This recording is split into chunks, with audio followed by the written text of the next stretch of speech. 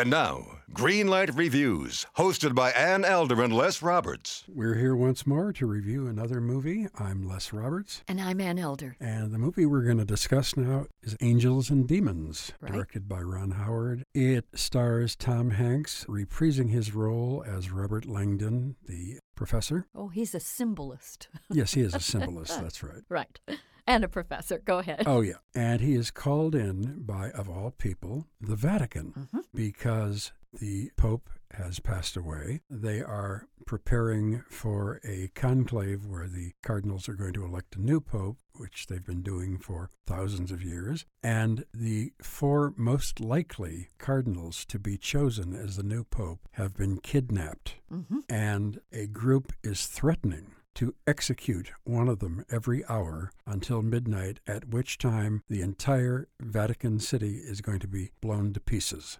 I think this group is called the Illuminati. The Illuminati. That is an old-time religious group from the Middle Ages. They broke away from the Catholic Church. The Catholic Church took revenge upon them back 500 years ago, and now they've come back to get even, apparently. And Tom Hanks is the only guy in the world who can figure out what's going on here. Well, to me, it looks like Ron Howard listened to the criticism from those who disliked the Da Vinci Code, and I thought that he changed the tone of Angels and Demons quite a bit. This picture is certainly much more of an action-adventure thriller, and they don't take those time-outs and those kind of tedious moments when the characters sit down, as they did in the Da Vinci Code, and simply discuss ad nauseum certain concepts about art history or the Vatican and so on. That is not a part of this movie. Thank goodness. Yes. It's very long anyway. But it's pretty much a nonstop action. It begins with action, and it continues that way, and Tom Hanks plays most of the film on the run.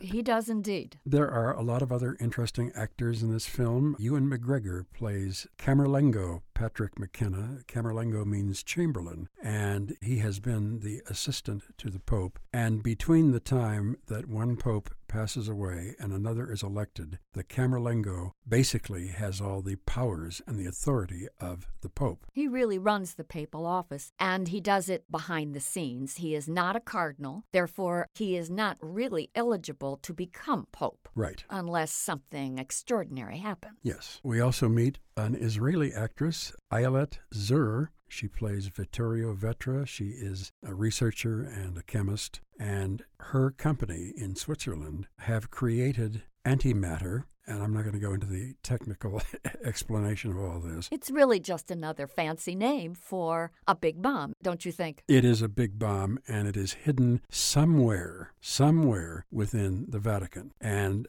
they pretty much have to find it within the next 4 hours, as well as find these four cardinals who are going to be executed. And, of course, it's up to the character, Robert Langdon, to solve the mystery and to figure out exactly where these cardinals are going to end up. And, of course, naturally, he wants to save their lives. I thought that the puzzle part of the movie was interesting. I like the fact that Tom Hanks' character seems to be knowledgeable about just everything in the universe. But anyway, Robert Langdon has to try and figure out where these cardinals are being held captive by the Illuminati. Hopefully he'll get there in time to save their lives. Yes. So there's a whole concept here about the path of illumination in which he tries to fit clues together and figure out which church or which chapel or which part of the Vatican Cardinal A, B, C, or D is going to end up in. I liked that section of this movie very much. I did like it because it turned into a wild goose chase. I joked about it, but Tom Hanks does spend an awful lot of this film running. So does the actress Ayelet Zur as the female chemist on board. She has to run, but remember, she's doing it in high heels. That's right. Not as easy. Not as easy at all. Right. Two other very interesting actors in this film. Stellan Skarsgård plays Commander Richter. He is the commander of the Swiss Guard, which is the highly trained elite guardians in Vatican City. And Armin Mueller-Stahl, who plays probably the wisest cardinal.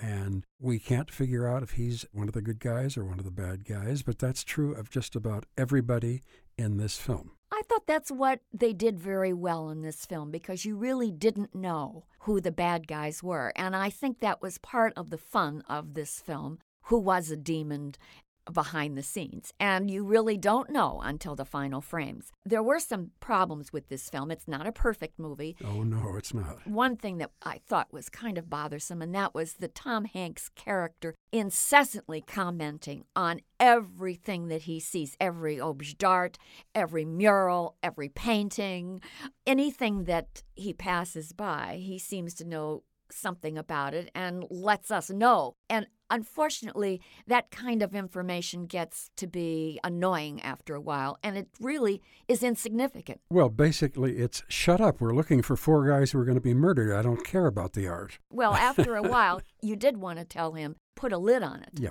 He is probably the superhero know-it-all guy of all time, and I don't know that we'll ever see another character quite like this. My problem, Anne, and you and I are going to disagree about this. Okay. I felt that the whole film, which is 2 hours and 20 minutes long, is ponderous. It is very, very slow in places, and frankly, although I think the twists at the end, and there are several of them, and I don't want to give them away to those who have not seen the film yet, but I thought that the last 20 minutes of the film was absolutely ridiculous. I just stopped taking any of it seriously, and I thought, oh, well, how come could you on. take anything in this movie seriously? I mean, this is, after all, a summer popcorn film. I think that the ideas here have a lot of creativity, and they're very far-fetched. So I think that the ending, the way it was framed, was the perfect note upon which to conclude such a fantastical movie as Angels and Demons. Okay, if you want to feel that way, then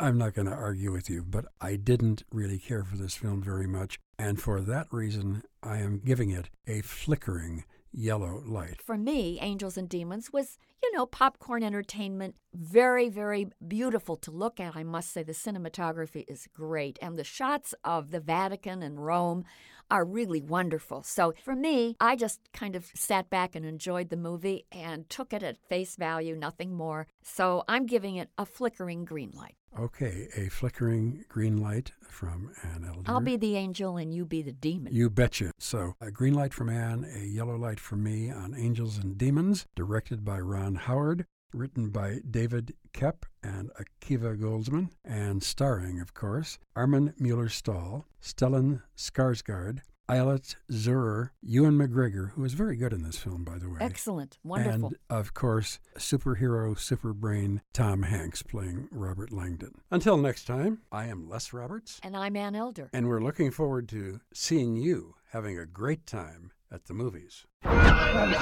You've watched them in unforgettable adventures, love affairs, and tragedies.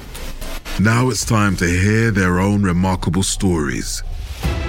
From the makers of Death of a Rock Star and Death of a Sports Star, this is Death of a Film Star. And action. Starring Heath Ledger, Marilyn Monroe, Chadwick Boseman, Robin Williams, Carrie Fisher, and Bruce Lee.